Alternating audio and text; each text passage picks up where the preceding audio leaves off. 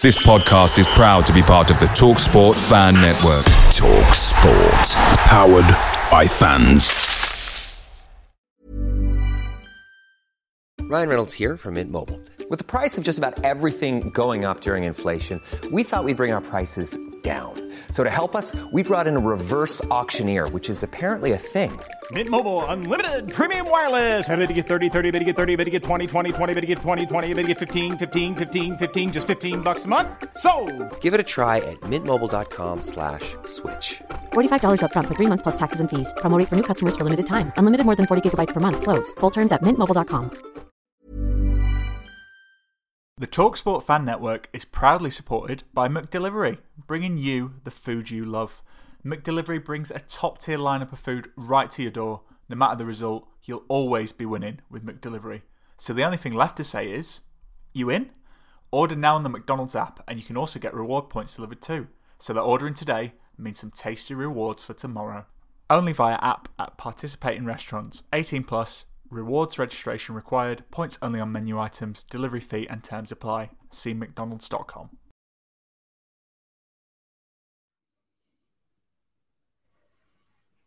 It's erotic, exotic, hypnotic, that's for sure. Put a smile on your face to take you to a place you've never been before. Let it all hang out. You want to scream and shout? Don't you want to get out of line? Everybody, what time is it? It's time for episode 152 of the Andy Takes That Chance podcast. Jepson's there, Billy in. A goal, Chris Billy, Huddersfield Town. The most famous goal of Chris Billy's life. Is this the moment for Lee Fowler? It is. Take your place in Division 2, Huddersfield Town. Thank you. And Steve Simonson's boots now. He's missed. Steve Simonson clears the frame of the goal and collapses in a heap of tears. Huddersfield Town are promoted.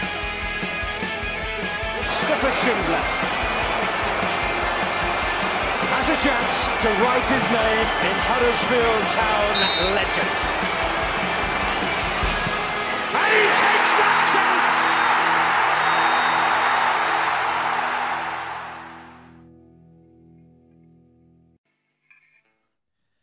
And good evening, everybody. So welcome to episode 152 of the Andy Takes That Chance podcast. Joining myself, Matt Shaw. Today I have a man who's known to bust a few moves in the South Stand. It's Dan Pozza-Porritt. And a man who's had his Chick-fil-A for now. It's one half of the excellent Ootabia Terrier. It's David Hartrick. Good evening, chaps. How are we doing? Yep, evening. Good. This is like a holiday for me. Yeah. It's a treat that you didn't know that you needed. So yeah, good evening to everybody who's listening online. We've got 20 or so people watching us online at the minute, so which is nice to see. So good evening to everybody. Before I get going, obviously it's Chicho time, isn't it? So this episode's sponsored by Magic Rock Brewing. Use code AHTTC10 at checkout on the website www.magicrockbrewing.com for 10% off your online orders. So thank you to Magic Rock for their continued sponsorship of the podcast. So today we're going to look into Huddersfield Town against Cardiff, and then we'll have a little bit of an update on the manager search as well afterwards, with excellent insight as always from the Rosa and Mr. Hartrick as well. So guys, Huddersfield Town 1, Cardiff 0. So those of you listening online, if you let us know your thoughts on the game, and then I'll read some of the best ones out when we get to the end of our little section as well. So guys, sweet structure. It's what I craved and didn't realise. What a difference a balanced system makes, really. Town going back to really what made us successful last season in reverting to what you would refer to as a solid base, really. Not so much the formation and the way they lined up, but more so in terms of, keeping things tight at the back, not overcommitting in certain areas. And it worked, Dave, didn't it? So welcome back to the other podcast, as you describe it on yours. But yeah, great. Good day, wasn't it? Huddersfield Town needed that, didn't they?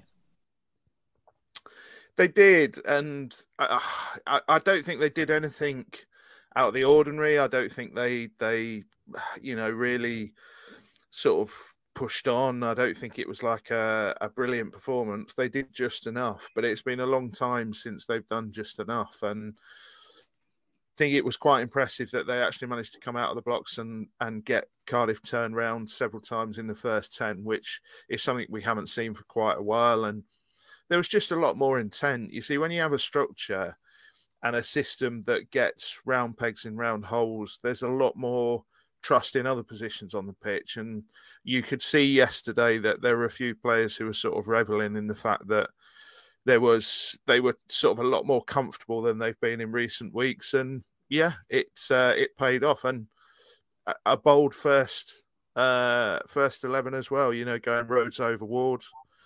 But ultimately, he was proven right. Pause. So the goal itself, nice and early, wasn't it? It got you guys in the South Stand all riled up, and we'll talk about the backing that the Cowshed Loyal, the difference it makes as well. But the goal itself was actually a really nice play from Town. Dwayne Holmes, I know you're a massive fan of Dwayne, pivotal really in that with a nice little run.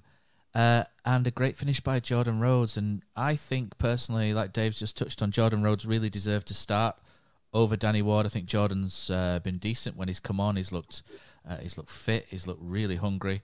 Danny Ward maybe just had a slight blip, hasn't he, the last couple of games, and Jordan Rhodes has repaid that double. Yeah, it were, as Dave touched on there, quite a different selection to what probably most people would think. You know, sort of interim manager just comes in and, you know, to make radical changes, to make as many changes as he did. You know, hats off to him for doing that. I think Rhodes is a different option to Ward. You can be a little bit more direct. You can sort of play up to his head a lot more.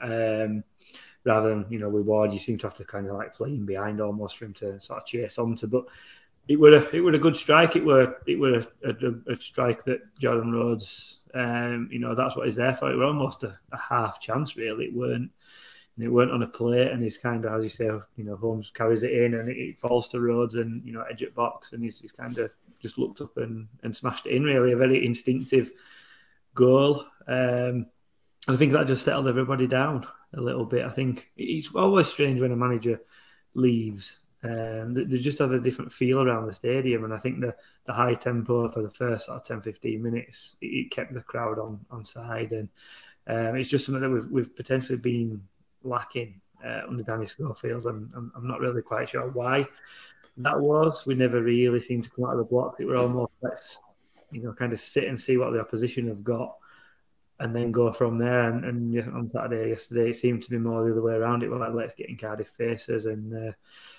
I think just as much as the result were important yesterday, I think the way that the team played were equally as important. And we got both, luckily. The team came out of the blocks, and obviously we picked up the 3 points. So everybody goes home happy.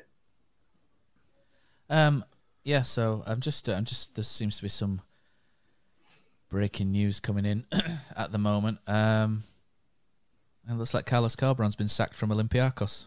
There we go. So managers falling left, right, centre. So interesting. Not a surprise, that one. No, it was madness, wasn't it, over there? But we'll come to managers shortly. But that's a very interesting situation developing there. Okay, so moving on. So yes, so for me it was the structure, Dave, we mentioned, wasn't it? That just allowed Huddersfield Town to build on things. And I think when you play a structure like that, it allows you to have breathers in games as well, because you're in shape. I thought the back four was decent, and I thought Nakayama actually looked really comfortable at left back. It didn't look particularly comfortable in the opposition half, but there were little things he did. There was a pass which he tried to play through, I think was to possibly Pat Jones. I can't quite remember, Dave. It was in the second half where he spotted it from left back and straight through to the striker. Watch out for those, because I think that's something that Nakayama can do, passing from deep with passes out. So that was an interesting introduction, what he can do there.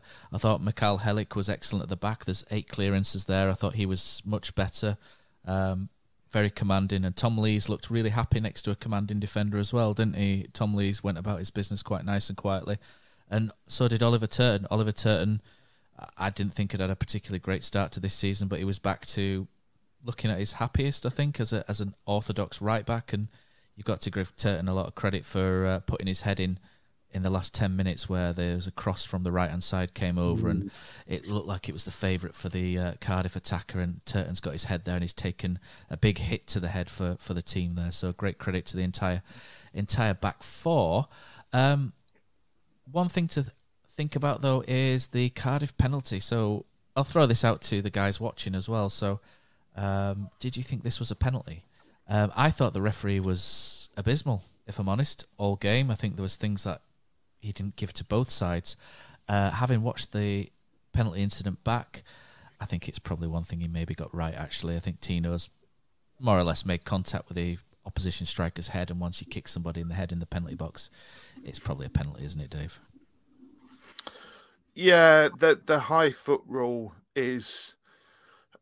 I mean, I thought it was an appropriate punishment when it used to be an indirect free kick in the box, because if you've got a high foot there and it's intentional, then that should be a penalty because it's a foul. But in those situations where you're just trying to clear the ball and you can see he's got no idea where the man is, he's just trying to clear it out, you sort of think, well, yeah, maybe going back to that indirect free kick would have been the best way. But it is dangerous play because he's not aware of his surroundings. So, yeah, if you're arguing against it, you're sort of arguing against the rule, really, rather than the decision. I don't think the referee could have given anything else. But yeah, it was a really poor penalty, wasn't it? Staggeringly poor. I didn't realise till I watched it back on the highlights. He was mucking around, wasn't he? He did it as a no-look penalty. Absolutely. Yeah. And yeah, well, that's what you get for mucking around. You get everything you deserve. Yeah, exactly. Pause, obviously, you didn't get a good view of it, did you, from the other end? I don't know if you've managed to watch that back, but me and Dave think it's a penalty. There was a second incident as well, wasn't there, with Radoni on the edge of the box, and that looked very sort of touch and go and a little bit inconclusive. But I think overall, in terms of penalties, I don't think we've got much to argue about there, do we? No, I think there's Dave's already mentioned it's a high foot in the area. I do sometimes feel a little bit sorry for players who give penalties away like that, and as you put your foot up, it's there to almost be controlled or cleared. And sometimes an opposition player can kind of just steam in and your boot connects with their head, or their head connects with your boot rather than it being intentional. But if that's in middle of the field, it's a free kick all day long. So on the same token, if it's in area, it's got to be a penalty. So you can't come away you can't be too critical of the referee. And ultimately, Lee Nicholls saves it, and it don't particularly matter. It's interesting though, because I think we've conceded. Is that his third penalty we've conceded now on this season? And it's been a long time since there's been that many penalties at Huddersfield Town. So maybe something to work on. Many, do we? Give penalties away. We never get many. Concede them easily. Give them away, but we never get any. To be honest, I thought the referee had an absolute stinker the whole way through. I know you thought differently. You and Cozzy were chatting about it, weren't we, yesterday on WhatsApp? And up where I sit, people were absolutely all the way through chuntering about how bad the referee was. Even afterwards, I could hear people walking. It wasn't the fact that we'd won; they were just banging on about how bad the referee was. But I was just delighted for Chicho. I was on Chicho watch, where I sit. You get a really good view of the dugout, and so when Carlos did his big knee slide last year, it was right sort of down in front, and it was a brilliant view from it. And watching Chicho on the sidelines, he was living and breathing every moment. He was kicking every ball. He was running up and down the touchline. He was trying to raise the crowd constantly like this, and he was superb entertainment with Chicho. And Dave as well. You've got first-hand experience, haven't you, in the press room for what he's like, and he seems a lovely bloke as well, doesn't he? So you got to be really happy for one of the good guys getting a W. He came in to the press conference, and he came round before he sat down, and he shook everybody in the room's hand, it's not something I've ever seen before, but it was lovely. And he answered every question really enthusiastically. He was properly delighted by the result. Somebody sort of hinted, do you fancy a little go at the job? Do you fancy something longer term? And he was absolutely adamant, no, thank you. I'm just here to be an assistant coach. I'm just here to help the next man in. And he was absolutely positive about that. There was no sort of nod to camera or wink or anything like that. He's talked about how much he's enjoying the area. The reason he didn't want to go was because he had the offer to go with Carlos, but he said it's the best second division in the world, in his own words, and he's loving being in the area and he's loving working in England. So, and I think that's brilliant. And he finished his press conference and went round and shook all our hands again on the way out. Just a really genuinely nice bloke who just sort of loved his afternoon. But he's got, the thing it's important to say, he's got quite a serious mode as well. He doesn't suffer fools gladly. And I think Town, they needed a bit of that this week. And I think they needed a bit of that on the sideline as well this week. And it was good to see him, get involved in a little ruck on the sideline as well, because he was passionate. He was into it. He was I think my main criticism of Danny's management more than anything else was that he was too passive. The games would happen to his teams rather than his teams affecting themselves on the game. And you just didn't get that yesterday. And that was because it was being driven by the bench. And I thought that was, it was really noticeable. And it was really great to see, So if it's Chicho for a couple of games, I don't think that's a bad thing by any stretch. Pos, you've obviously, as part of the Cowshed Loyal, you from time to time managed to speak to a coach here and there, don't you? And you had your thing with Carlos down at Magic Rock, didn't you, as well? They've mentioned previous seasons, this season, that the difference the backing of the Cowshed Loyal makes is huge. It's been mentioned in our WhatsApp group, hasn't it? I know I keep harping back to this, that only us have access to, that it's made a difference again on Saturday. I did think the smattering of boos for Sorba Thomas was a little bit unwarranted, which didn't just come from your end, it came from around the ground. I think as fans we're maybe better than that, but I thought overall the feeling of the crowd was better. The noise levels were better, and everybody just seemed more positive, and it just seemed to. And it's nothing to do, I don't think, with Danny Schofield himself. It just felt like something had happened, and everybody had wrapped around and tried to push the team on. Yeah, as you say, there's various people down at Town who kind of contact us as and when needed, really, and we had quite a good conversation with some non-coaching staff as the messages went out on social media, and they were really keen to tell us that they'd got into the players in their words, and G'd them up, and I think they've probably gone around and explained to them how important this match would be, because it is that kind of turning point. Obviously, you lose a manager, and the next match always is a good chance for players that maybe have been a little bit out of form or not been playing to come into the side and make a stake to be the first name on the team sheet as and when somebody else comes in. So I don't know, you obviously talk about new manager bounce and all that sort of stuff. Sometimes it's just as an old manager leaves, there's something just changes. I think Dave's bang on with regards to how Schofield probably spoke to the players. He was still young. He didn't really have any experience on managing a group of, quite a different range of how people might respond to different situations. And I think obviously the staff on the back room have been there through it with Carlos, and they probably maybe had a little bit of a clearer idea of who to give a bollocking to, who to put their hands around. And I think it probably all culminated in that, we do really need to get a win, because if not, we're struggling already. We're at 5 points off relegation safety before, and another game down, and then going into international break with 2 weeks without a game. It's really difficult for fans to come back after that with a positive mindset. Whereas now that has all changed. But in regards to kind of the atmosphere and that, yeah, we're good. And I think a lot of it does stem from how the team approached it. They came out of the blocks. They got forward. They got at Cardiff. Obviously, the other goal massively helps. But even second half, when game kind of almost petered out and Cardiff kind of got on top, the crowd raised it. Not just us in South Stand. It were coming from all four sides at some points. And I think that win just meant so much to everybody, players, fans, staff alike, that you kind of almost felt like we were going to get over the line. I think you mentioned the Ollie Turton header at the back post. That kind of epitomised it. It was body on the line. Although I think Lee Nichols appreciated how much he'd probably been hurt, because he went down and Lee Nichols just grabbed him and threw him back into right back position, which I thought were a little bit harsh. He could have, given him a minute to recompose himself. But that's the kind of feeling that it had. It had everybody fighting and singing from the same hymn sheet, for want of a better phrase. And great to see him, long may it continue.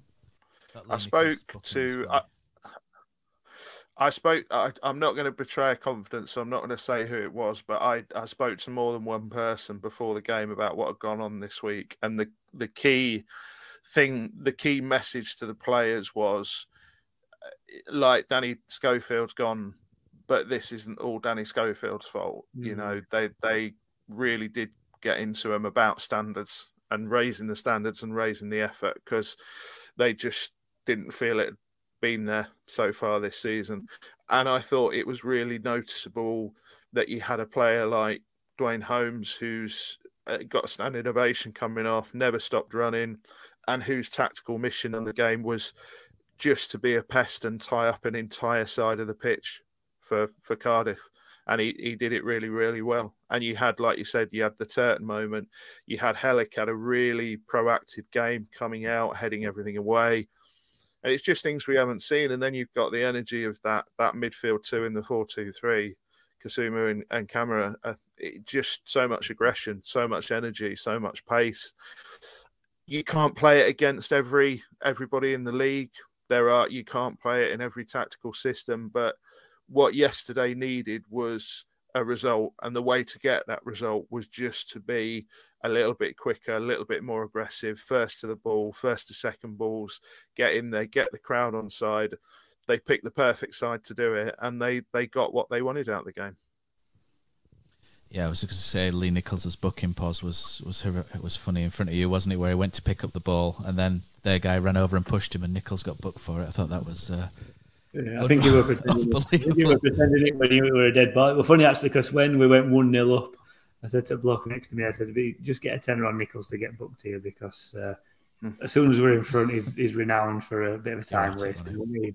I like him. He's a funny guy. There's a lot of players, like Dave mentioned, Dwayne Holmes. There's, again, I don't really want this to feel like a stab at Schofield, but maybe it is. There's a lot of players a few players, I should say, looked a bit more back to their old self, and maybe you think the theory that we had whereby the players didn't want to play for Schofield, maybe that was true. And you look at Dwayne Holmes as one of them, he looked a lot happier with doing what he was doing. Maybe it's down to instruction, a lot of it.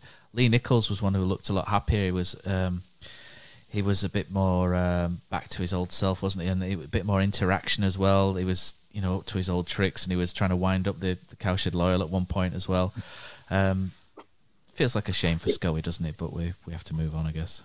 It's a weird thing, because it's like you end of the day, Danny Schofield's your boss, so you should play like that whether you like him, don't like him, believe in his tactics, don't believe in his tactics. I'm sure we all work with people above us that we don't always like, but end of the day, you've got a job to do, and it is a little bit of a shame that you've seen that effort and you've seen that performance on Saturday, yet that's been lacking previously. So yeah, you can sort of go through the rumour mill of players weren't playing for him, and after seeing that on Saturday, it rings a little bit more true. And you've kind of got to ask yourself why that might be. Without going, I know Dave, you spoke to people, but I was going to say we got the very same vibe from our contact at the club, as in this has not been good enough, and you owe the fans that performance, and that's kind of what it felt like to me yesterday. I think what it's important to say is, like, when you say not playing for the manager, I don't necessarily think it's a conscious thing. I don't think there are players in the team who are going, I'm not going to lift a leg today. It's more about, you've just had 2 years of a manager who, like, relentless. That's what he is. And his preparation in the dressing room, on the training pitch, relentless in his detail. Everything, there were plans for plans for plans, and often those plans were just to do the original plan better, but everything was refined, everything was tweaked. And what that does is, like, standards are just through the roof, and players are sort of walking around wired to the moon, because they have a lot to remember, they have a lot tactically to take on. And I don't think it's a case of they weren't playing for Danny Schofield, but I think what's happened is Danny Schofield has come in and the standard has just dropped from insanely relentless to just demanding a hell of a lot.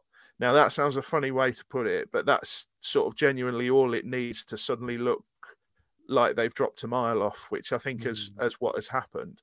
And they've sort of restored this week. It's not like they've gone full Corberan and it's been, 100 instructions for every player for every match or anything like that. It's just that it's put back to the forefront of the players' minds, energy, aggression, get into everything, go for everything, don't give anything up. So it's not that the players weren't playing for him, I don't think. It's just that subconscious, just taking it down one notch. It suddenly becomes really noticeable when you got 6 or 7 players in the pitch who've taken it down a little bit. Yeah, that makes sense. I can kind of see it. It's a little bit like getting a substitute teacher at school, I'd imagine.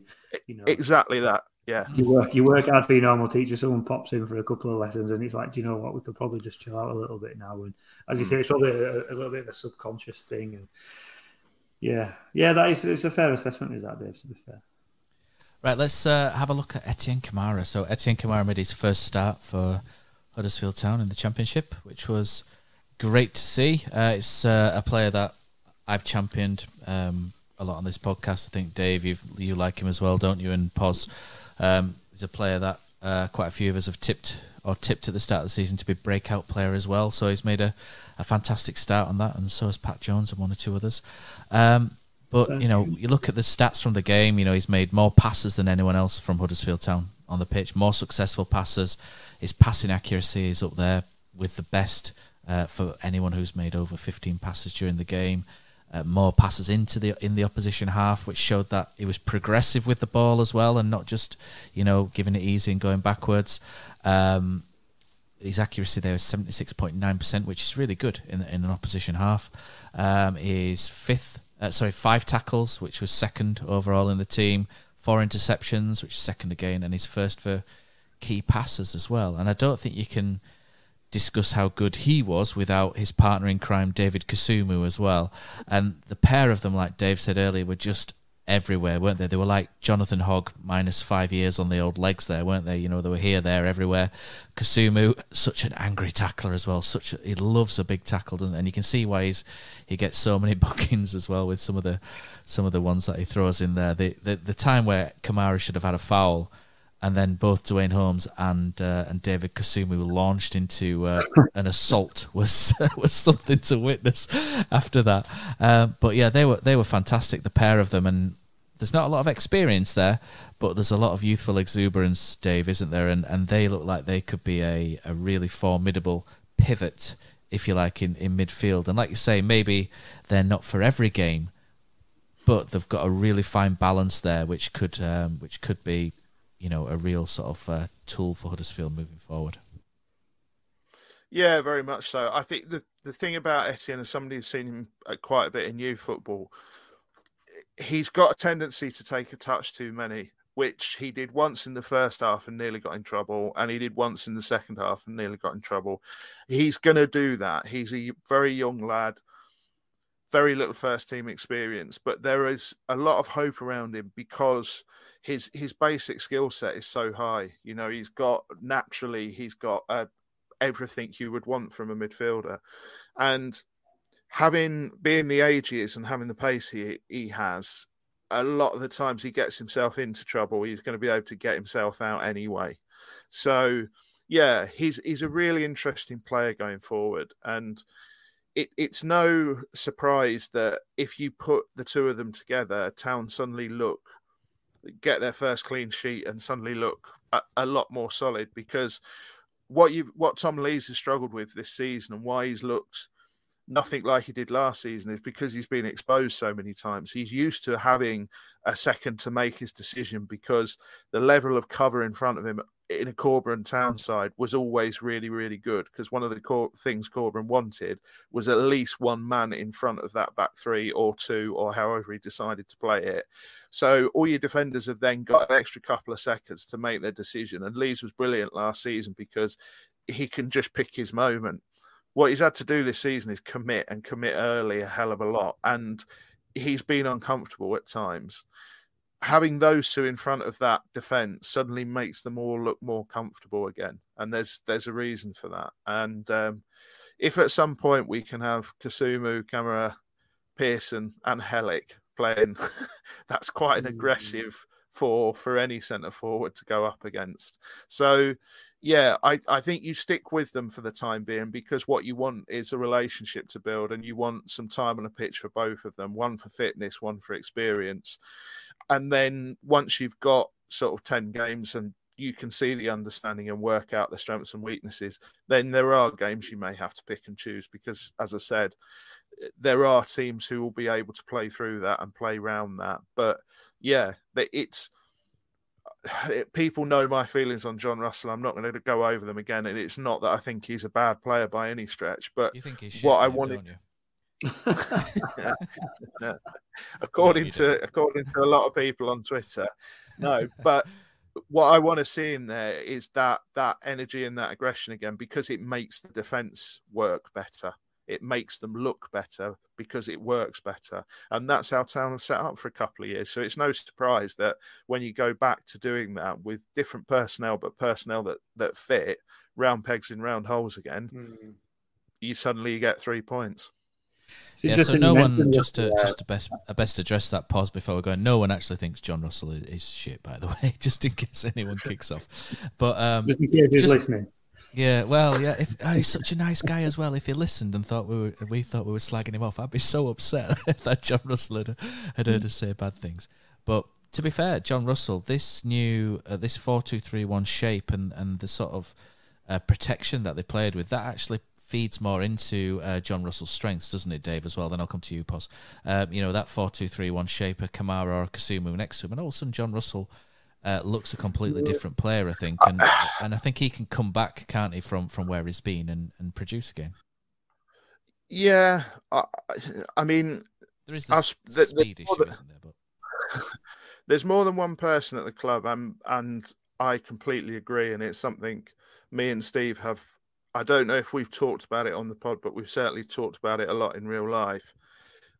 I still think with John Russell, you could do far worse than trying to turn him into a bit of a Marouane Fellaini, just playing higher up, being a real tough player to defend against, just doing sort of certain things really, really well in certain games. I don't think there's anything wrong with that.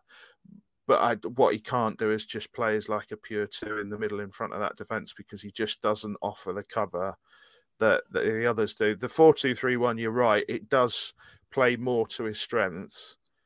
But you could clearly see a little triangle there with Radoni as well, developing, that you just think, all right, let's put some time into that now. Let's see how that goes on for 5 to 10 games.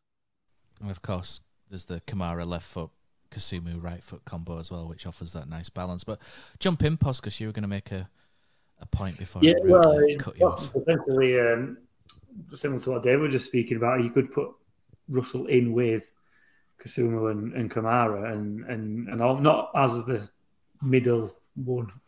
I forget what everything's called now, the number 10. So we say that, that little role just in front of those two, because if they break up the play, then they can just pass it to Russell, and then Russell can do what he's good at, which is the passing. He reminds me of, I think I said it before, like a Chris Marsden type. He's not going to run around putting tackles in. He's just not that makeup of a player. Whereas if he's got two players like that, who can do that for him and then give him the ball, I think that's when John Russell will potentially flourish. And if he's playing 10 yards inside an opposition half rather than 10 yards inside his own half, I think that's where he'd potentially be a lot more comfortable. Obviously, you've got then a decision to make on who do you take out. Radoni, Holmes, someone's going to have to make way for him, Thomas, so it's a decision that needs to be made, and I'm sure whoever comes in will potentially have a look at that, because I fully agree with Dave, the defence looks so much solider, because it was kind of like a straight back four, there were no interchanging, everybody kind of knew the job, and they just had that little bit more protection in front of them. There were a couple of times, they'd just win an header and either Kamara or Kasumu would just pop in and collect that ball, whereas, when you've got someone like Russell in there, it's like, it takes him a couple of seconds to think, oh, shit, that's dropped, I need to be there, whereas these two kind of, it's a natural ability that they have to kind of get that second ball. So I think there is a place for Russell, Huddersfield Town, and I think everybody would agree that there is massive improvements in areas that he can make. We saw it even last season. He carries the ball a little bit too long. Sometimes he's just a little bit slow on the turn, and if he's going to carry on playing at this level or above, they're the sort of things that hopefully, and I'd imagine they are, have been picked up by coaching staff. Because I'm sure if us or me as an absolute, just a fan can see it, I'm sure they can, and I'm pretty certain they'll be working on stuff like that with him, because he's not a bad player at all. He just needs to find a specific role within the side, and maybe under Schofield, he were being asked to do something that he weren't really cut out to do. As Dave's mentioned, one of the things that frustrated me is the players that were square pegs in round holes. I can't. It really annoys me when any manager does that. You've got a right back, play him at right back. You've got a left back, play him at left back. If your right back's injured, use another right back. Don't put a right winger there or a centre half there. Use another right back. And sometimes you can overcomplicate it, and it weakens two areas. Sorba Thomas on the left. There's obviously a thinking behind that, but he's better on right, so play him on right. He's coming for a lot of stick, and it's probably not his fault because he's been asked to play out of position, and he's still done well. I think he's created a lot of chances from that position, and I think, Matt, you alluded to the bit of a booze when he got on. I dare say if people have been on social media and Twitter over last week, they've probably seen a few things that hasn't done Thomas any favours. But as an actual player this season, he's been nowhere near as bad as people are making out. And I guess getting back on his right wing, getting back on his favourite spot, and let's see how he goes. Sorry, I've kind of gone off on a little bit of a tangent there, but it just kind of feeds into what they did on Saturday that made it work better than what's been going on previously. Didn't look like him himself. He needs a bit of love to Sorba, doesn't he, to get him back on his feet, I think. The old arm around the shoulder. The old arm around the shoulder. He's annoying because last year everybody loved him. He were fans' favourite. And you were doing the dance with him, weren't you? I've still got that video somewhere with you both going like this, like the Bushwhackers. I lost it, mate. Nearly 40 years old and doing stupid stuff like that. That's kind of the effect that he had on people. But you don't. My little boy was doing it on Saturday as well when he came on. Yeah. You don't go from that level of adulation to being booed on within 9 games. That's just not right, is that? That's just not fair. One thing I would add as well, it's doing him no favours because he's a player and he's a lad who's all heart. He wears his emotions on his sleeve. You know what he's thinking. So if you want to get the best from him, that's just not the way to do it, because I don't think he's somebody who hears that and it really drives him and he gets angry and he thinks, okay, I'm going to show you wrong. I think it actually affects him the other way. So I think the best thing people can do is actually just try and get behind him, because you saw last season that a fully fit and banging form Sorba Thomas makes a huge difference to Huddersfield Town. Yeah, I'll tell you a story. I've probably told you this story before, haven't I? But there's so my little boy's 4, and he goes to he trains because we live in Leeds, so he goes and trains football in Leeds, and most of the kids there are Leeds, Liverpool sort of fans or fans of Premier League football, and so are the coaches. So at the end, they all sit down. The coach sort of, and they give them out these little cards, like match tax cards or something, and they have them specifically made for the company that they are. And what they'll do is they'll sit down and say, this player here, he's one of the best. So he's one of the best players in the world. He'll be going to the World Cup this year. He can do this, this, and this, and this, and they're related to what they've worked on. He's a fantastic player. Who knows what player this is? And it's like, this is one of the best players in the world. And there's a lot of 4-year-olds looking, open-eyed, mouths open, and actually, do you know anyone who knows who this is? And they'll hold it up, and then they're all quiet, and then this little voice out of nowhere goes, Sorba Thomas. so if anyone, and every time he does it, he's done it a couple of times, and the face of the coach is just like so confused. Like, where's that come from?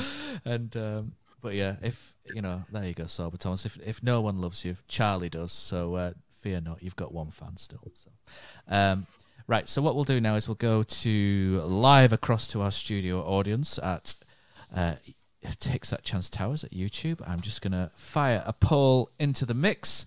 I don't mean Michael. Can I put in a request, Matt? You can. Which I don't get to do on my own pod. For some reason, I can't track the Detroit Lions score on my beloved Lions. So if anyone in the comments could check the score for me, I would be much appreciated, because I can't get on. My app's not updating. What is the Detroit Lions? Is it ice hockey? No. NFL. It'd be NFL, what if it's Friday night? They're winning 36-27. Oh, get in. We'll still find a way to lose. I think it's finished. Right, so let's go to YouTube. So Matt says, Kamara and Kasuma, exactly what we needed. Legs, bites, energy, a double pivot to build on.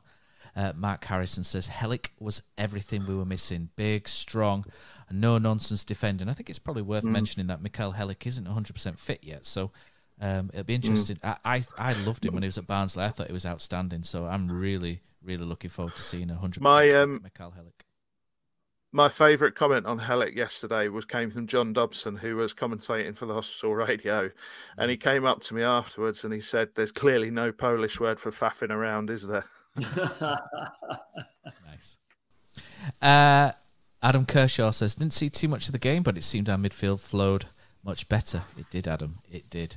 Terrier7N2 says, players looked a lot more comfortable and knew what they were supposed to be doing. I think we covered that, didn't we? And just the shape of the system, it was just important just to, as Pozza would say to his under-14s, get back to basics, Poz. That's what it was all about, wasn't it? Ben Wilson has just touched on the Cobra and been sacked from Olympiacos, so has Harry Hall. Cheese of the month. What a name that is for YouTube. Says grass isn't always greener, is it? Then we've got Carlos going to Forest. We've got... Here we go, we're back on track. Tony Bailey says, I thought it was a penalty, but the player absolutely bought it. Cheese of the month. I think that's probably the best name we've got in the YouTube comments so far this week. It says, terrible referee, but you can't put your foot up in the penalty area anymore, which is true. Jonathan Denny says, not playing out from the back helped massively. Town fans hate playing out from the back. I think they're all Polish, Dave. You know, Get it. Tony Bailey, forget the ref. The line-out was awful. Gary says he agrees on the not playing out from the back and being more direct. Had to be in this game. Well done, Chicho and his team. I think it's about risks as much as anything, isn't it, Dave? Yeah, I was just going to say, I don't think it got reported anywhere, and I don't think the presser after the game was filmed. But somebody actually asked him and said, on the goal kicks, he said, I see you were kicking it out from the goal kicks predominantly. And he said, yeah, because a goal kick should be a goal kick. And I thought, for a Spanish man, that's an incredibly in English love. view. Look at him. Look at Poz. Poz Bassett's in love. You see, that ties into having Jordan Rhodes up there as well, because with Danny Ward, you couldn't exactly play that. So, a bit of joined up thinking going on there. And, as keep it simple. Football is a simple game. And, if you want to play a certain way, bring the players in to play that way. A simple game for simple people like us. What else we got? Yes.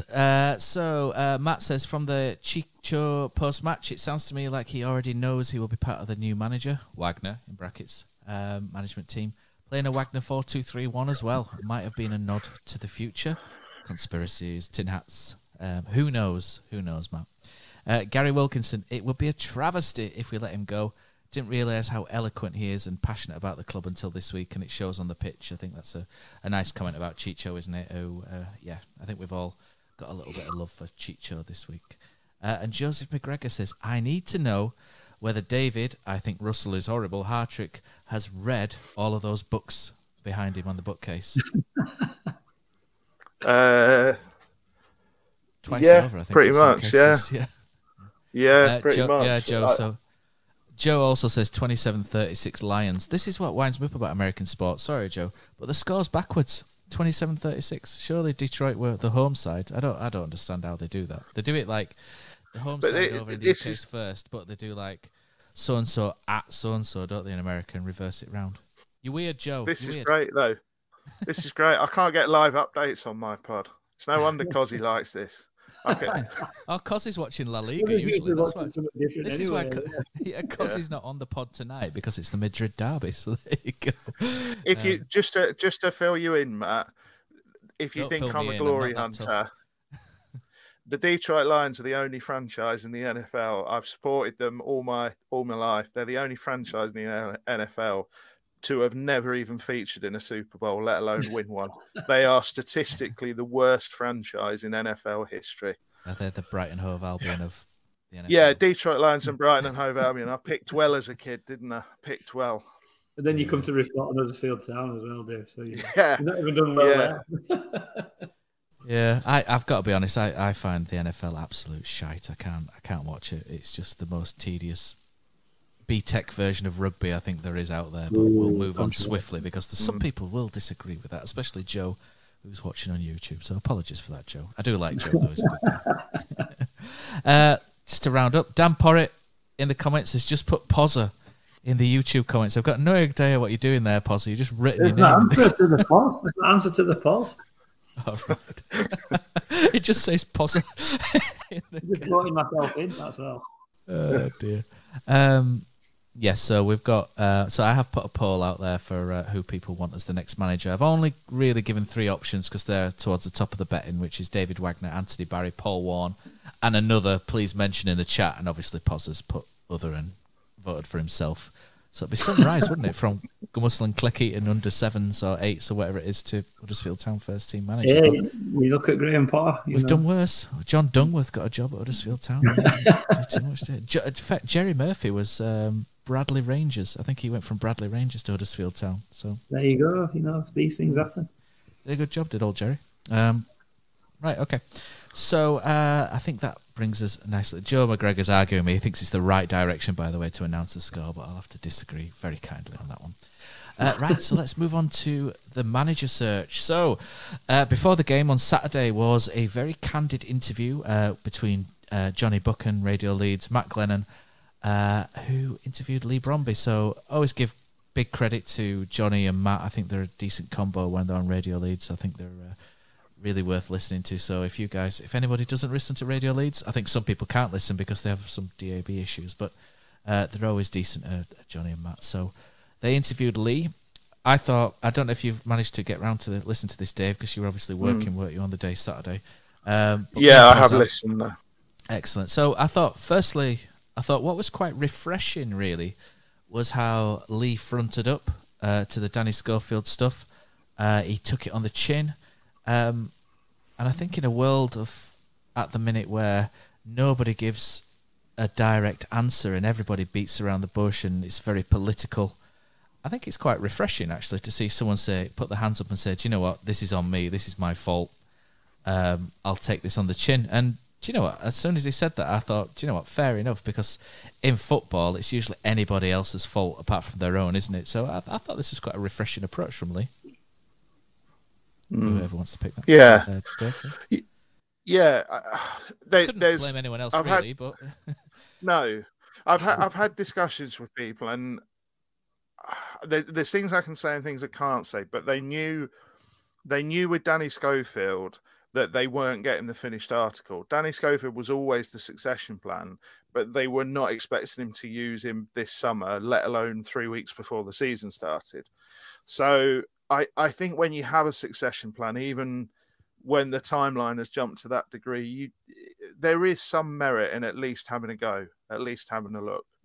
And I think there were things they felt they could work on with him that, unfortunately, just the way it went, it was it wasn't going to work out longer term. And I think they had to do what they did this week because it's a brutal game, and like another 2, 3, 4 games and suddenly that gap can look really, really daunting. And I think Lee is very, very good at fronting up. I think he backs himself when he makes a decision, and if he gets it wrong, he will say, I've got that wrong. And I think that's exactly the way to front up after what has happened this week, really. And it was good to hear him talk about the process of making sure the next man in is the right man as well. And speaking about that, pause, he went through his list of traits that he wants, which was interesting to hear. We, just reeling off the couple of them. somebody who's available and interested is the obvious one he mentioned. He made a big thing, actually, about the next coach coming from a background of successful coaching and having learned from a big name or at a top club, which I found quite intriguing, because that immediately rules out quite a few people on the list, like Mr. Paul Warne, who we'll discuss afterwards with his interesting interview.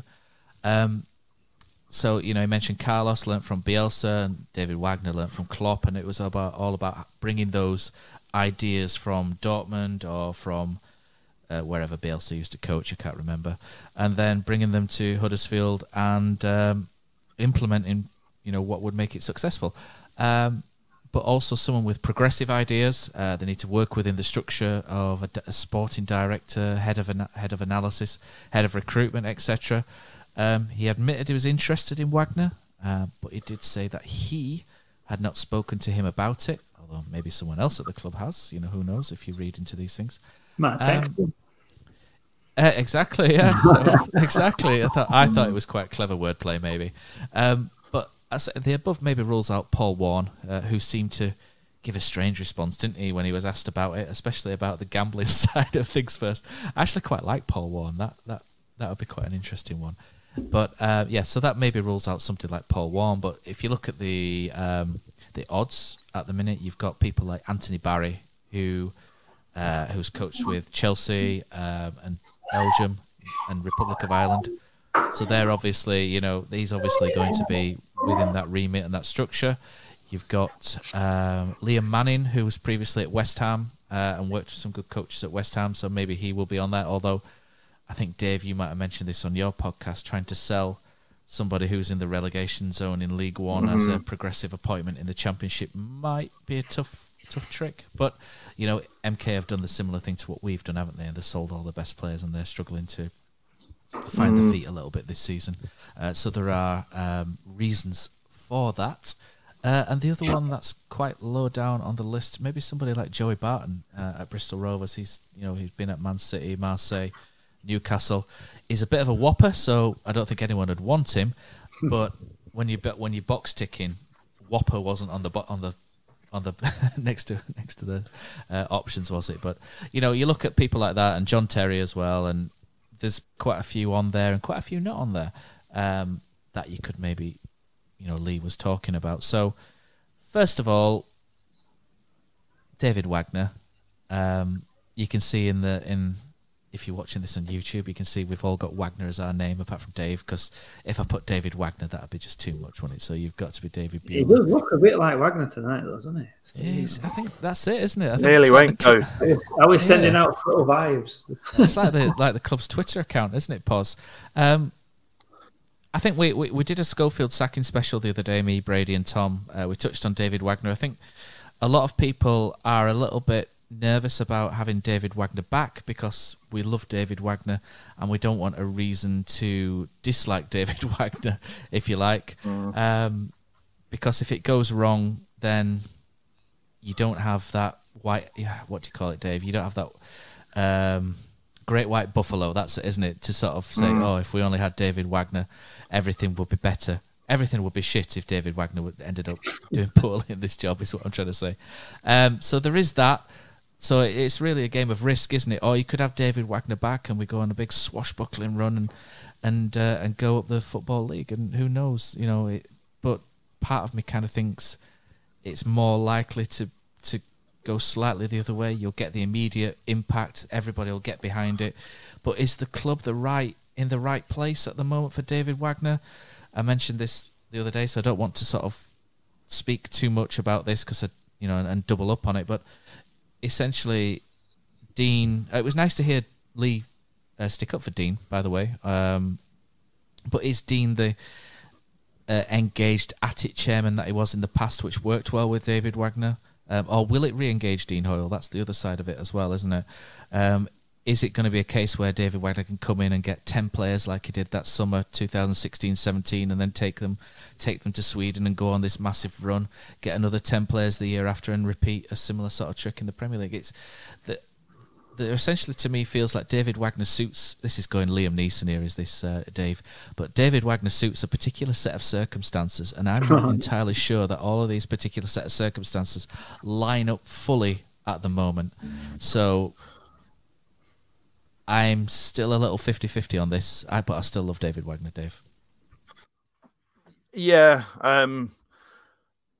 Anybody who listened to the podcast we did in the week, me and Stephen, sort of knows where I am with Wagner, which is that with John Russell. I think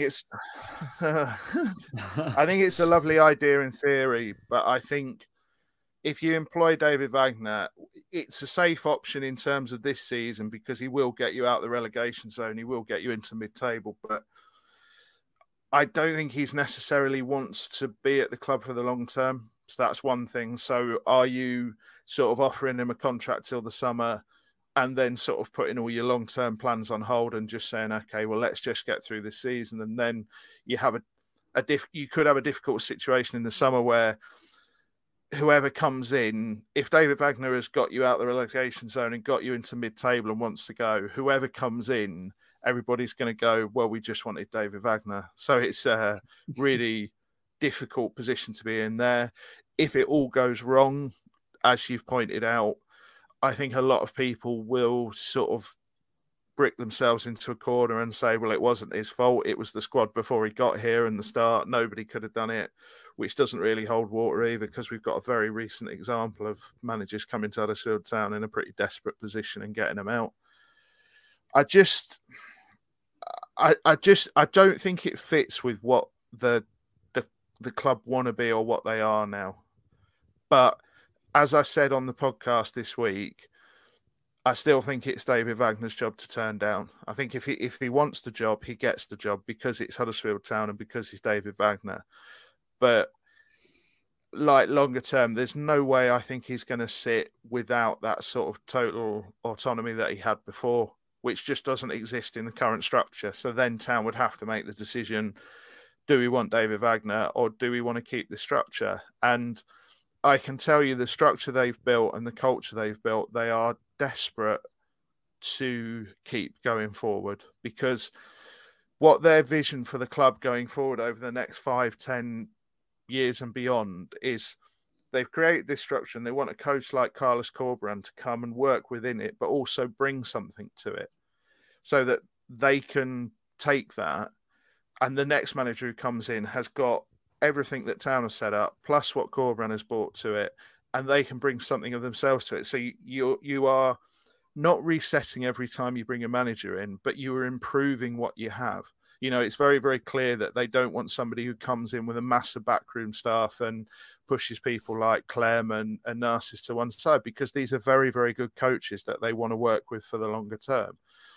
So it doesn't feel like it suits David Wagner right now. But as I said, if David Wagner wants the job, I think Huddersfield Town have to give it to him.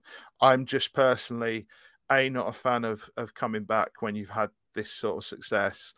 And B, I just don't think it fits with Town right now. If it's deal to the end of the season, I can sort of do that maths in my head and say, okay. But if it's a deal for sort of 2 or, say they tied him down for 2 or 3 years, I just think the standard he's going to be measured against is almost impossible for him to repeat. Huddersfield Town can't sack David Wagner because they can't kill Bambi. Yeah, it just doesn't. I think for all the upside, and there is undeniably upside, and short term it would be a big bounce, and I'm sure for the first 5 to 6 games, that they would definitely get a lift on and off the pitch. But I'm just longer term, not sure it works. And obviously the club have spent the last 3 years moving away from the David Wagner era on the back of what you would probably say a bit of a car crash at the end of it, which is probably not necessarily David Wagner's fault, but it's the fault of putting too many eggs in one basket. So it would be interesting for the club. Like I said on the other podcast the other day, the club have technically lost one coach perhaps over something similar. So to actually throw the baby out with the bathwater 2 months later would be unfathomable, really, wouldn't it, Dave? But yeah, I'm of a similar sort of thing. I love David Wagner. He's my favourite Huddersfield coach of all time. He always will be. I have similar concerns to Dave, in terms of the expectation and the long-term view. How do you see it then with David Wagner? Because David Wagner comes in, that south stand is full and it's bouncing, and everybody's going to have a great sort of immediate lift and impact. So from that point of view, and obviously the success point of view, how do you feel about it? At the risk of basically just repeating what you two guys have said, I am very... I'm Sandra, and I'm just the professional your small business was looking for. But you didn't hire me because you didn't use LinkedIn Jobs. LinkedIn has professionals you can't find anywhere else, including those who aren't actively looking for a new job, but might be open to the perfect role, like me. In a given month, over 70% of LinkedIn users don't visit other leading job sites. So if you're not looking on LinkedIn, you'll miss out on great candidates like Sandra. Start hiring professionals like a professional. Post your free job on linkedin.com/people today. Cozzy, what's your favourite away day? Matt, it's got to be the City Ground at Nottingham. Just old school stadium, you're right near the pitch, great atmosphere. But there's nothing like playing at home. The same goes for McDonald's. Maximise your home ground advantage with McDelivery. You in? Order now on the McDonald's app. At participating restaurants, 18 plus, serving times, delivery fee and terms apply. See mcdonalds.com. Similar line of thinking to you boys. I think the immediate impact would be incredible. We all know what Wagner did. I think it would just... I think the club have got to be careful because they keep saying a lot of stuff that sounds really good. They said it when Cowley's joined. They said it when Carlos came in. They've said they want X, Y, and Z to happen. And it doesn't always follow through. We get sort of 12, 18 months and then they're out because something's happened somewhere. I know Bromby said that this is a massive appointment, but I think every managerial appointment is massive. And if you want a job, you can go in and say, yeah, that's fine. I'm happy to work with this. I'll do that. I'll do the other because you want the job. When you're in that job, if you're not really of that mindset, that's when cracks start to come in. And I think that's what probably happened under Cowley's. And I think that's probably what happened under Corberan.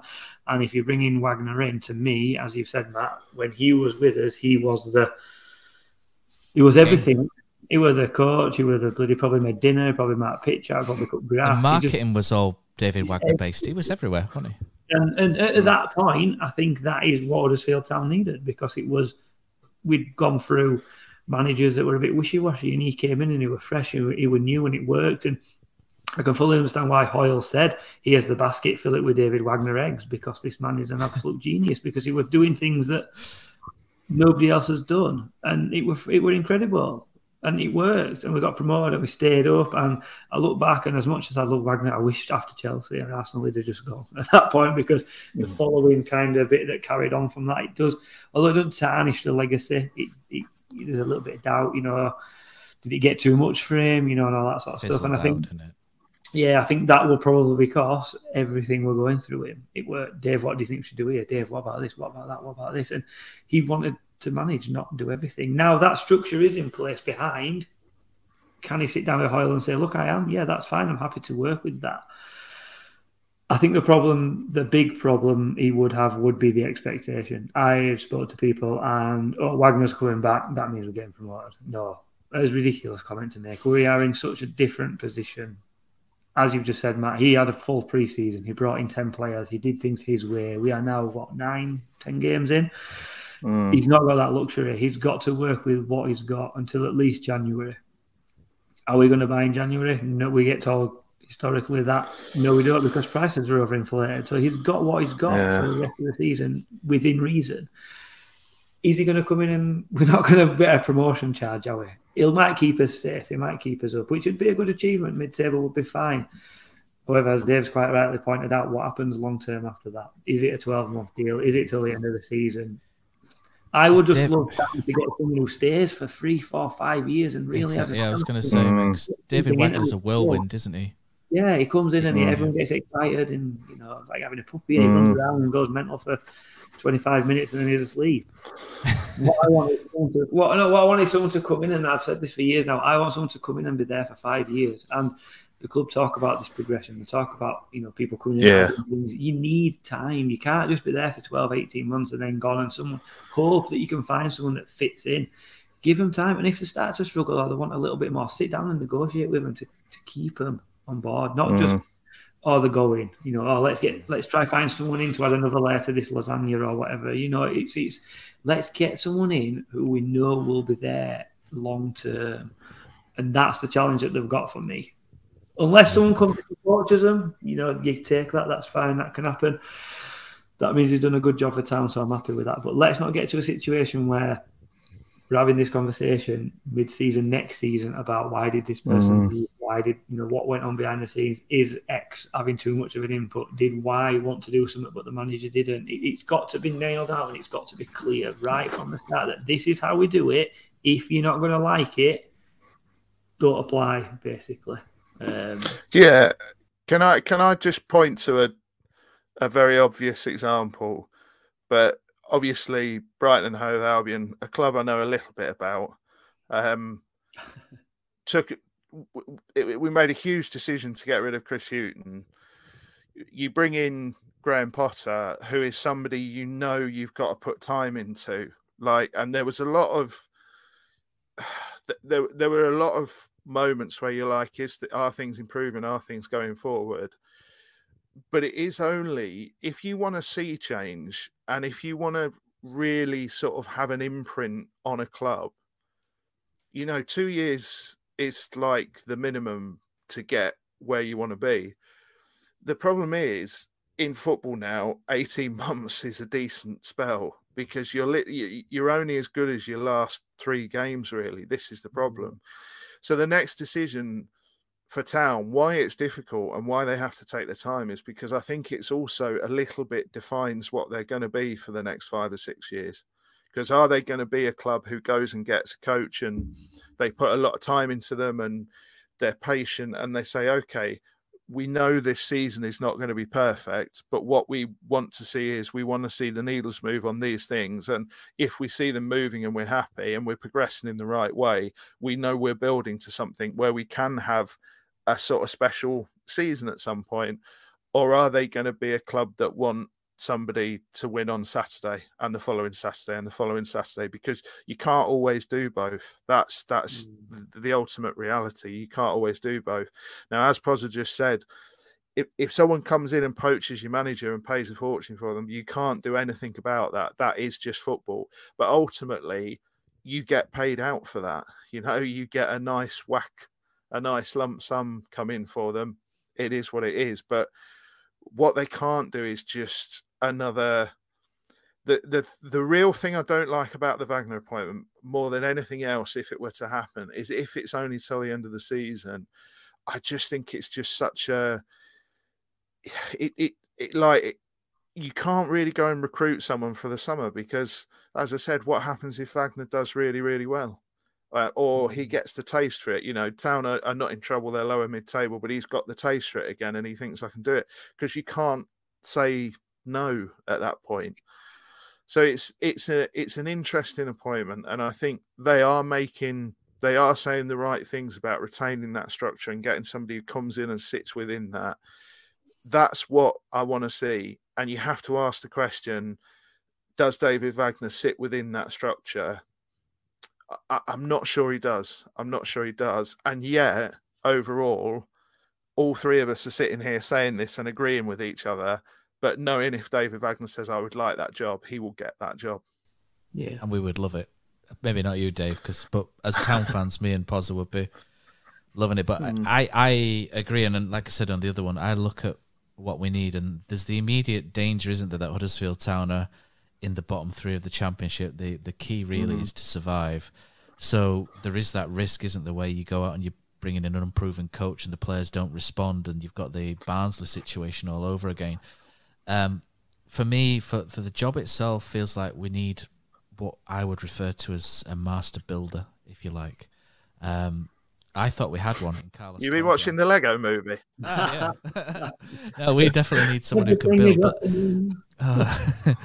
the thing is, you look at us, and we're always going to be selling players, aren't we, at the end of the season? It's very difficult to build something at Huddersfield Town because, Lewis O'Brien went in the summer. Next summer, they're probably already, thinking, who can we sell?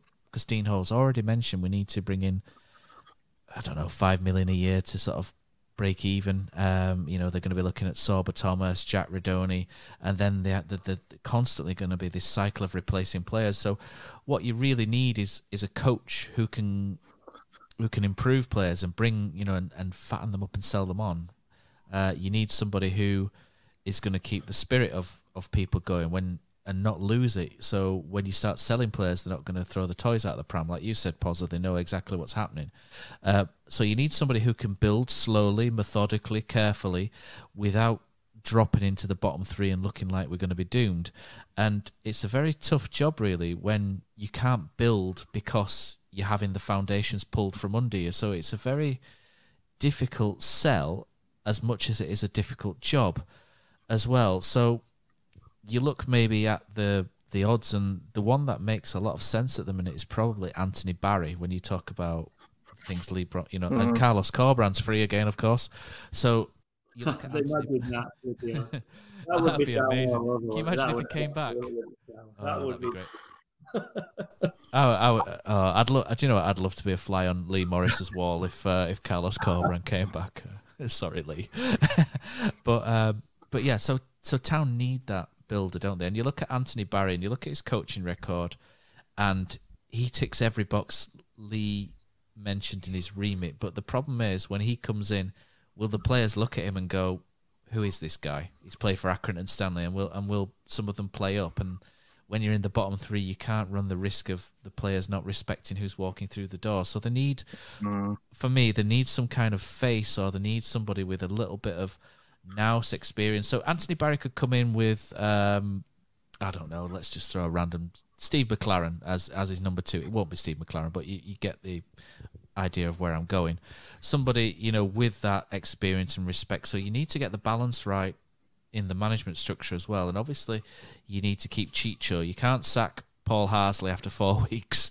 Paul Harsley's going to be here long term as well. So you've got Paul Harsley's going to be the lead development coach. You've got Chicho who does defence and set pieces. So you need your head coach, and you need someone maybe who's good tactically and a little bit of championship experience. So, we've seen Michael Carrick mentioned, again, somebody who's cut his teeth a little bit. I imagine it'd be quite difficult to get away from Man United, by the way, Michael Carrick. But, somebody like that who's got a decent background in playing, the players are going to respect, he's come from a top club. They make a bit more sense than what David Wagner does.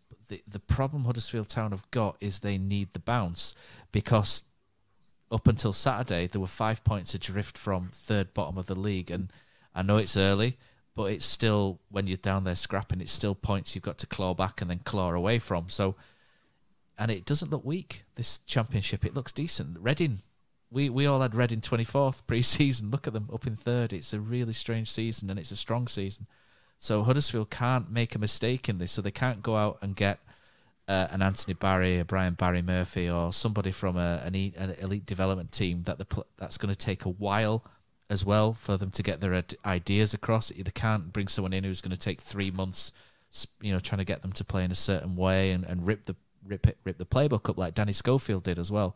So they have to be very careful with this appointment, and they need not necessarily to hit the ground running, but they need to start picking points up early. And they're in a bit of a situation here whereby I can see why Wagner's so appealing short term, like you said, Dave, but long term, I think it's the position we find ourselves in has probably made this choice a bit more difficult. And like they said, Dave, Lee Bromby said this is a massive appointment for him.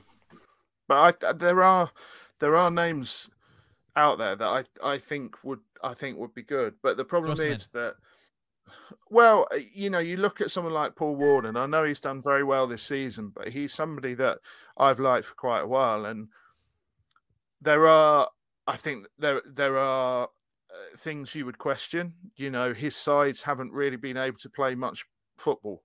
It's not particularly attractive, but a lot of that has been the positions they've been in, the recruitment that has been done, because they have been very much horses for courses rather than trying to build towards anything or be something more. I think he would be an interesting name to throw in there. I think there are, well, I know there are names they're speaking to that aren't out there that are of a certain profile, and it's that profile of people who come in and can command a little bit of respect from the off, but have not necessarily been managers before. So, it's people who the players go, all right, okay, we have to take things seriously here. And I think there needs to be a little bit of that. I think the problem Town have got is there's I hate to go over what we were saying, but the problem is there is a great big baseball cap sized shadow over Tony the Pulis. whole thing.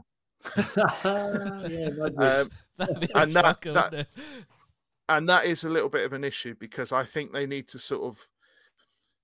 decide what they're doing sooner rather than later, because there are some people who don't want to be second choice or feel like they're second choice. So, there is that issue to consider as well. But I think the respect thing is quite clearly something that needs to happen, because that you've seen the difference in the players being told their standards are dropped and being told they needed to get back on it this week.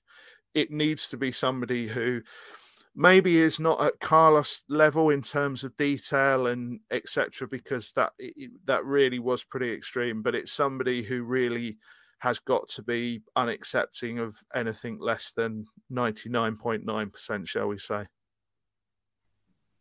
I think another problem that they've got is if they don't give it to Wagner and they give it to somebody else and they don't do well, all you'll get is, should have given it to Wagner. So whoever comes in, there's that to throw into the mix as well. I do think that I just want to say, whoever comes in, I think, as we've talked about this 18-month thing, I think if somebody does come in who is going to be there long term and doesn't make that immediate impact and we're suddenly not in playoffs, I think the fans have a massive responsibility to play in this as well. We talk about togetherness and we talk about the team and the fans being together as one and all that sort of stuff. That the club have got a really hard thing to do, because they really need to convey the message to the fans that this whoever comes in will be there, hopefully long term, unless they get poached, basically. Because if they come in and we scrape survival, but then next year we're struggling and fans get it, what they get like, a little bit like this year.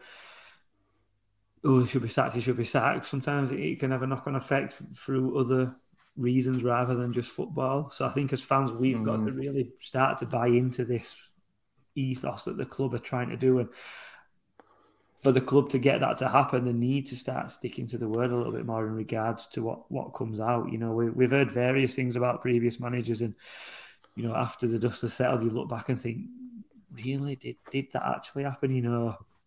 Did they really track Jan for 3 years before Wagner was sacked? Did you give this guy pause? If John Terry, is it? Yeah.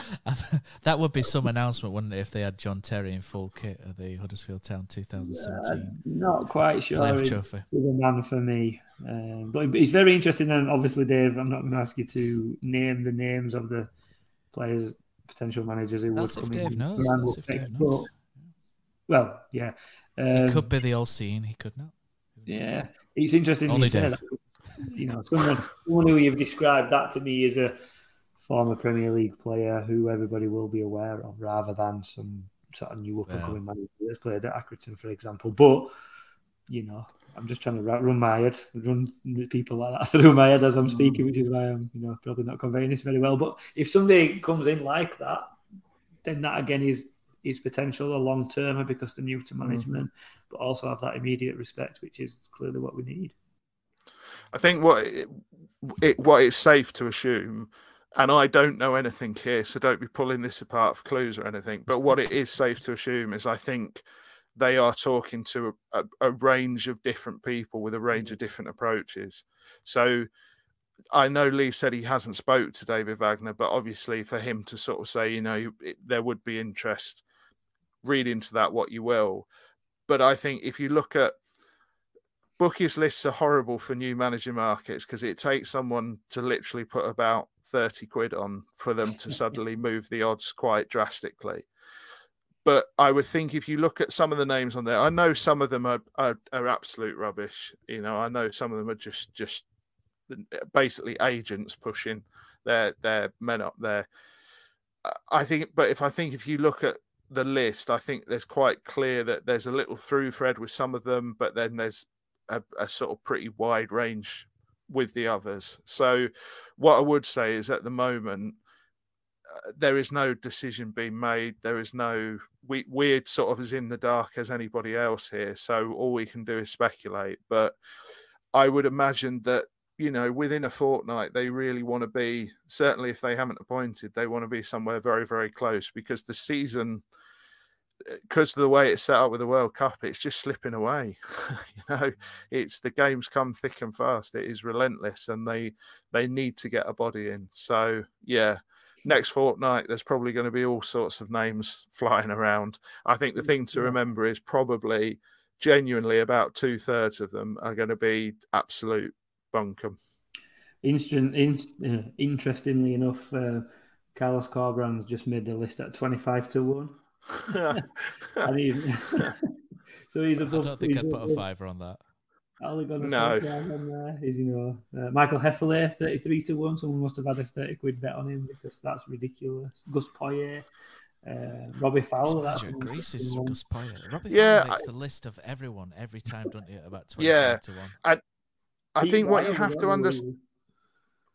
to understand, the way that a lot of agents for these coaches, these figures work, is they don't want them to become Alan Kirbishley, where everybody just forgets about them for 2 years and then that's it, they're forgotten forever. So, you know, it's not the fact that Duncan Ferguson has suddenly become extremely interested in the Huddersfield Town job. It's the fact that Duncan Ferguson's agent is just going, hang on a sec, Duncan, we don't want this to get to the point where you're not being linked with jobs. So, you know, and there is, believe you me, there is quite a bit of that goes on. There's quite a bit of that goes on. There's other managers who they want to be linked, just they want a job in England. So this may not be the job for them, but they suddenly want their name to sort of be discussed in relation to these jobs, in the hope that a chairman somewhere goes, oh, right, who's this bloke, you know? So it's that new manager markets and new manager lists are all so wildly all over the place. You know, look at Brighton have named their new manager, and they've said they've not spoken to anybody else since Graham Potter went. They only had one person they spoke to, one person they interviewed. Allegedly, we've been linked with a couple of guys from France. There was a Spanish guy we were linked with Poch at one point. We were linked with Tuchel at one point. You know, we've been linked with Steve Cooper at Forest. It's just a mad market and a mad gossip mill, the new manager one. Mm-hmm. I think an interesting name that's not actually appeared on the list, which was brought to me by a pal of ours, Poz, and Josh Quirk. Josh mentioned Hannes Wolf. He was mentioned in the odds. Again, hasn't he been? Isn't this about the third time he's been linked with Town? Yeah, he was mentioned, wasn't he, when we went with the Cowleys? And he's obviously free at the minute, having had a spell with Leverkusen, and it doesn't look like he's done anything for a year. So I would imagine someone like Hannes Wolf, he did a good job, didn't he, about 5 years ago with Stuttgart, and took Stuttgart to the Bundesliga, but not really had masses of success since. But he keeps getting mentioned here and there, doesn't he, with the odd job. So, but again, someone like him could work within the structure that Lee Bromby's identified, but, you know, so there's another one for the discussion point. Brought to you by Josh Quirk, Hannes Wolf. You could, like Dave says, that you could quite easily just start throwing random names in, couldn't you? And, well, you threw yourself in the ring, didn't you, Poz? So I've just refreshed Sky Bet, and I've gone, 42-1. So whoever put that money on. But I think people need to understand that this is a genuine thing. If the three of us went and put a tenner on Wolf now, all at the same time, he would genuinely suddenly appear at about 25-1 out of nowhere. And if somebody else went and put a tenner on him because he suddenly appeared, he will then go into about 20. And that's just how this market works. It's often based on absolutely nothing. It's a lovely market for bookies. They really, really love new manager markets because they absolutely clean up time and time again on it. Yeah. Which probably tells you all you need to know. So if you've listened to us, you probably know wiser, are you, as to what we've just brought. And I don't think Huddersfield Town are at the minute. So let's end the poll. I've thrown a Twitter poll in. I'm sorry, not a Twitter poll. I've thrown a YouTube poll in. So 67% would like David Wagner back of the 36 people who are watching at the minute. 19% for other, 9% for Paul Warne, and 3% for Anthony Barry. And whilst I've got your attention there as well, if everybody that's watching would be so kind as to click the like button, this is my beggy moment, Dave, which we do, because if people take just a second to click that like button, what happens is it puts us to sort of the top of some of the Huddersfield Town searches, and more people will be able to find Andy Takes That Chance, because at the minute nobody watches. So so it'd be much appreciated if people did that. That'd be great. I've done my bit to get you in a Detroit Lions search, so can't do more. There we go. Let's read some of the comments coming in then. So Nathan says, does anyone on the pod think Wagner could potentially ruin his good reputation with Town fans if he is appointed and it goes wrong? I think he could with some people. I think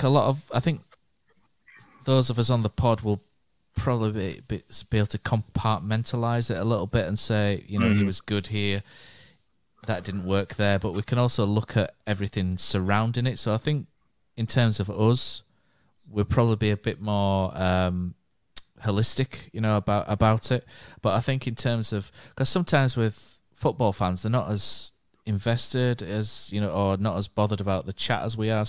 Sometimes they just want black and white, don't they? Good, bad, etc. And I think with people like that, yes, I think if he came and didn't do very well, he would.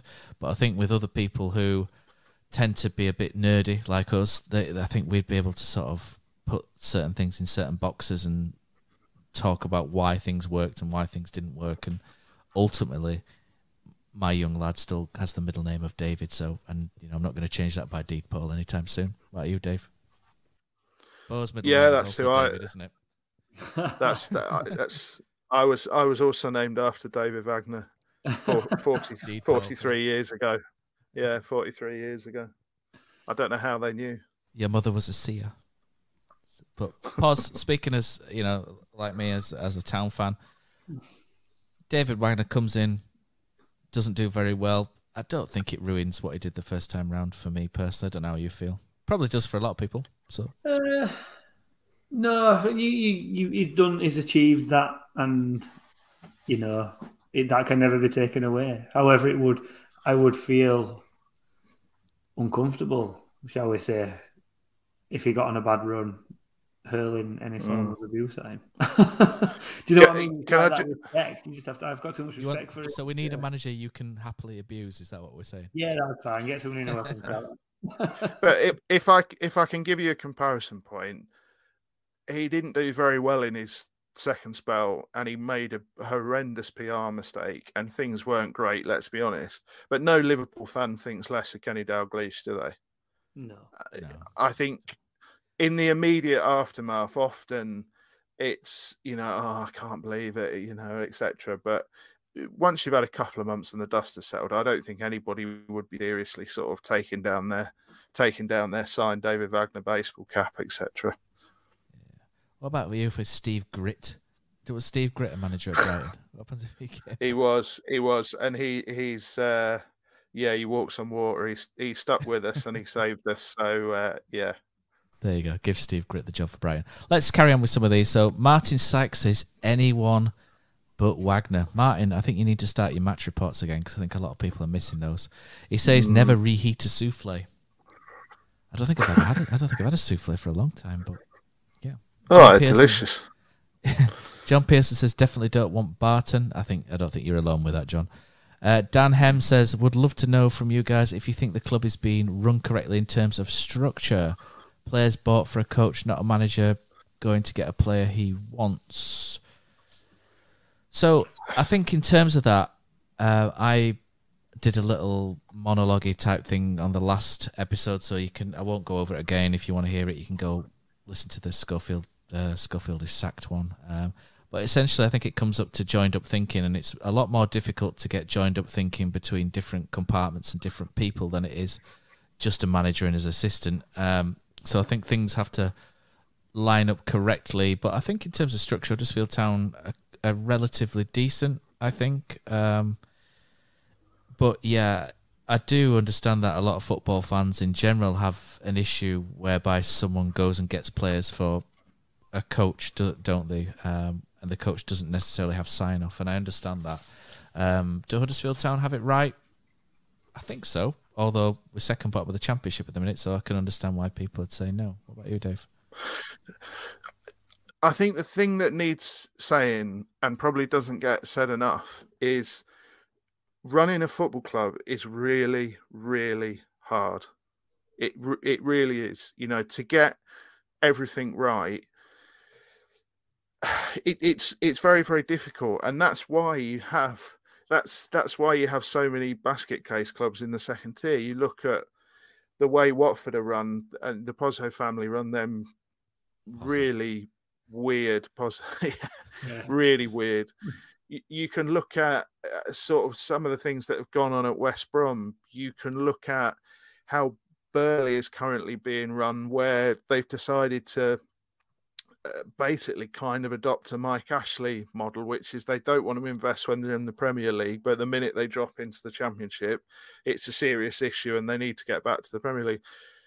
I think, you know, is everything perfect at Huddersfield Town? I think no, definitely not. But they are trying harder than most to create something long-term and stable, and that doesn't just sort of collapse the minute a manager goes, because they've seen what happens when it does, and it's a bit grim. The one thing I would say is the problem you've got in football in every single league is that money is still the silver bullet. You know, every single league has got a team where you go, whatever the problem is, however badly they're run, however many managers they have, however many players they have, if you throw enough money at it, everything will be right. And that's what warps the thinking a little bit, I think. But you only have to look at like what's happening with Nottingham Forest to see that just signing a load of players and spending a load of money doesn't always work, and it doesn't always work straight away. So what I would say is, our town being run perfectly? No. But is any club being run perfectly? At least Huddersfield Town are. Well, yeah, my dear boys. But what I would say is, you know, Huddersfield Town are trying to create something sustainable and something long-term. And I think that is admirable. And I think it may not be roller coasters and fireworks, but there is something to that. Okay. Let's crack on with some of these comments. Matt says, give it a day or two and Steve Cooper will probably be available. Nick B says, I can't see any good experienced coach not wanting to sign his own players. I think that really limits us both short and long term. Gary Wilkinson says, I think Wagner would accept the current structure and work with it. A lot of the things we have in place now came from Wagner. Phil Marston says, maybe we need a manager of the type we have not tried before. Part of the failure of the current system is because we have tried to replicate David Wagner. Gary Wilkinson says, agree, it has to be at least a 2-year deal for the new man. Jonathan Dennis says, Wagner revolution. Matt says, if you wrote all of the desirables down for the role, how many does John Terry tick? Not saying he's the man, but should be an option we are looking at. We've had a quick chat about John Terry. And Phil Marston says, lol at John Terry, he gets everywhere, doesn't he just? Ponte Terry says, I'm taking a cheeky punt on Liam Manning, young and upcoming. I'll be having a couple of quid on him on Skybet. Nick B says, what's Bielsa doing these days? Probably sat on bucketfuls of cash, I think, at the minute, Marcelo Bielsa. But I think that's it from the comments there. So thank you to everybody who's joined us online. Thanks for getting in touch. Thanks for clicking that like button as well. 11 of you have done that. I much appreciate it. Any more fancy doing it, that would be fantastic. Guys, I think that's it from me for this week. Anything that you'd like to finish on before we wrap it up? No, not from me, Matt. I think this is the point, because I don't think there's going to be a Chicken Trick podcast this week, is the day, because Stevens have been away at the weekend, so that's disappointing for me and Poz and Cozzy. Cozzy loves your podcast, by the way. He absolutely loves listening to it. He sits there and talks about proper analysts in You and Chicken and then slags me and Poz off. It makes us feel inferior podcasters, doesn't it? But usually at this point, Stephen would go, what music are you listening to this week, Dave? Well, I'm sort of kind of off my... people who know I've been listening to nothing but Massive Attack for about 2 weeks. I've sort of kind of weaned myself off it by going back to The Prodigy, who I recommended about 4 weeks ago. So at the moment, I just feel like I'm going round in circles, I'm afraid. There we go. Dave is a fire starter, a twisted fire starter. Poz, any musical taste from you, or are you still back on Kasabian 2004 classics? Randomly, I was listening to, is it the new H and Ed Sheeran song, which is definitely not targeted at my age, but I found myself toe tap into that. So Ginger Solidarity, though, isn't it, with you and Ed Sheeran? What it is, mate. Yeah, I often get confused when wandering around Halifax. Have you tried the new Arctic Monkeys song? It's a little bit. No, man, I've not heard that, but I will check it. So definitely. I love the Arctic Monkeys, but the last album and this one, just struggling with it. But I think that's it for this week. We'll do Top of the Pops another time. But Dave, thank you very much for coming on. No Dave, problem. all those books back there, but I can't see one particular special one that you can hang. There it is. I don't know which one you're referring to. No idea, to be honest with you. Yeah. No, Silver Linings, Bobby Robson's England. If you do want a book, Christmas is coming, etc., and so forth. And I'm sure there looks to be quite a few copies on there. And I reckon Dave might even sign it for you if you're a Huddersfield fan or a Brighton fan. So yeah, it's always a great thing. So thank you, everybody. Let's roll in the end credits, and hopefully, if we win another game anytime soon, Poz, we'll be back. We haven't podcasted after a couple of defeats, have we? So hopefully we're back. Enjoy the international break, and maybe we'll have a new manager next time we reconvene.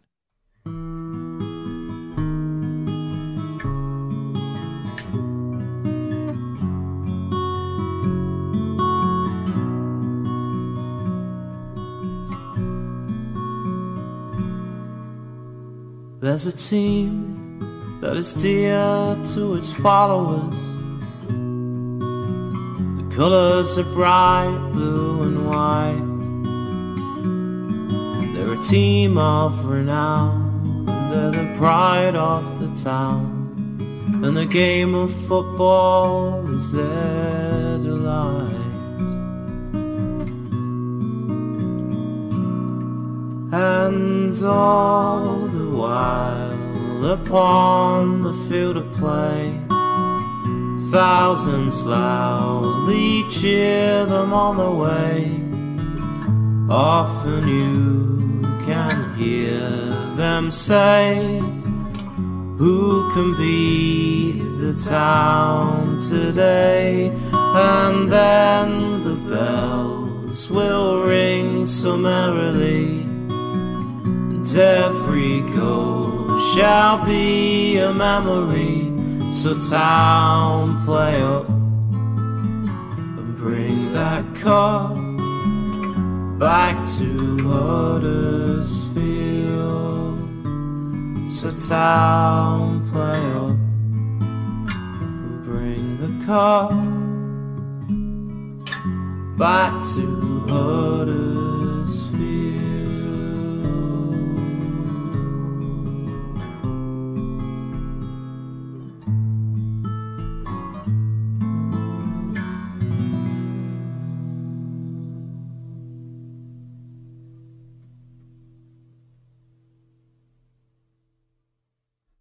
Lads, what's your favourite 90th minute goal?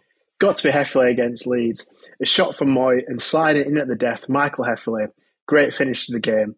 Shared with my family, only made better by ordering McDonald's via McDelivery afterwards. 3 points, McNugget share box, spot on.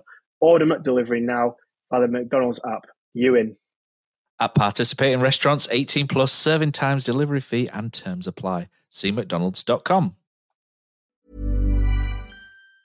Hi, I'm Daniel, founder of Pretty Litter. Did you know cats tend to hide symptoms of sickness and pain? I learned this the hard way after losing my cat, Gingy. So I created Pretty Litter, a health monitoring litter that helps detect early signs of illness by changing colors, saving you money and potentially your cat's life. Pretty Litter is veterinarian developed, and it's the easiest way to keep tabs on your fur baby's health right at home. Go to prettylitter.com and use code ACAST for 20% off your first order and a free cat toy. Terms and conditions apply. See site for details.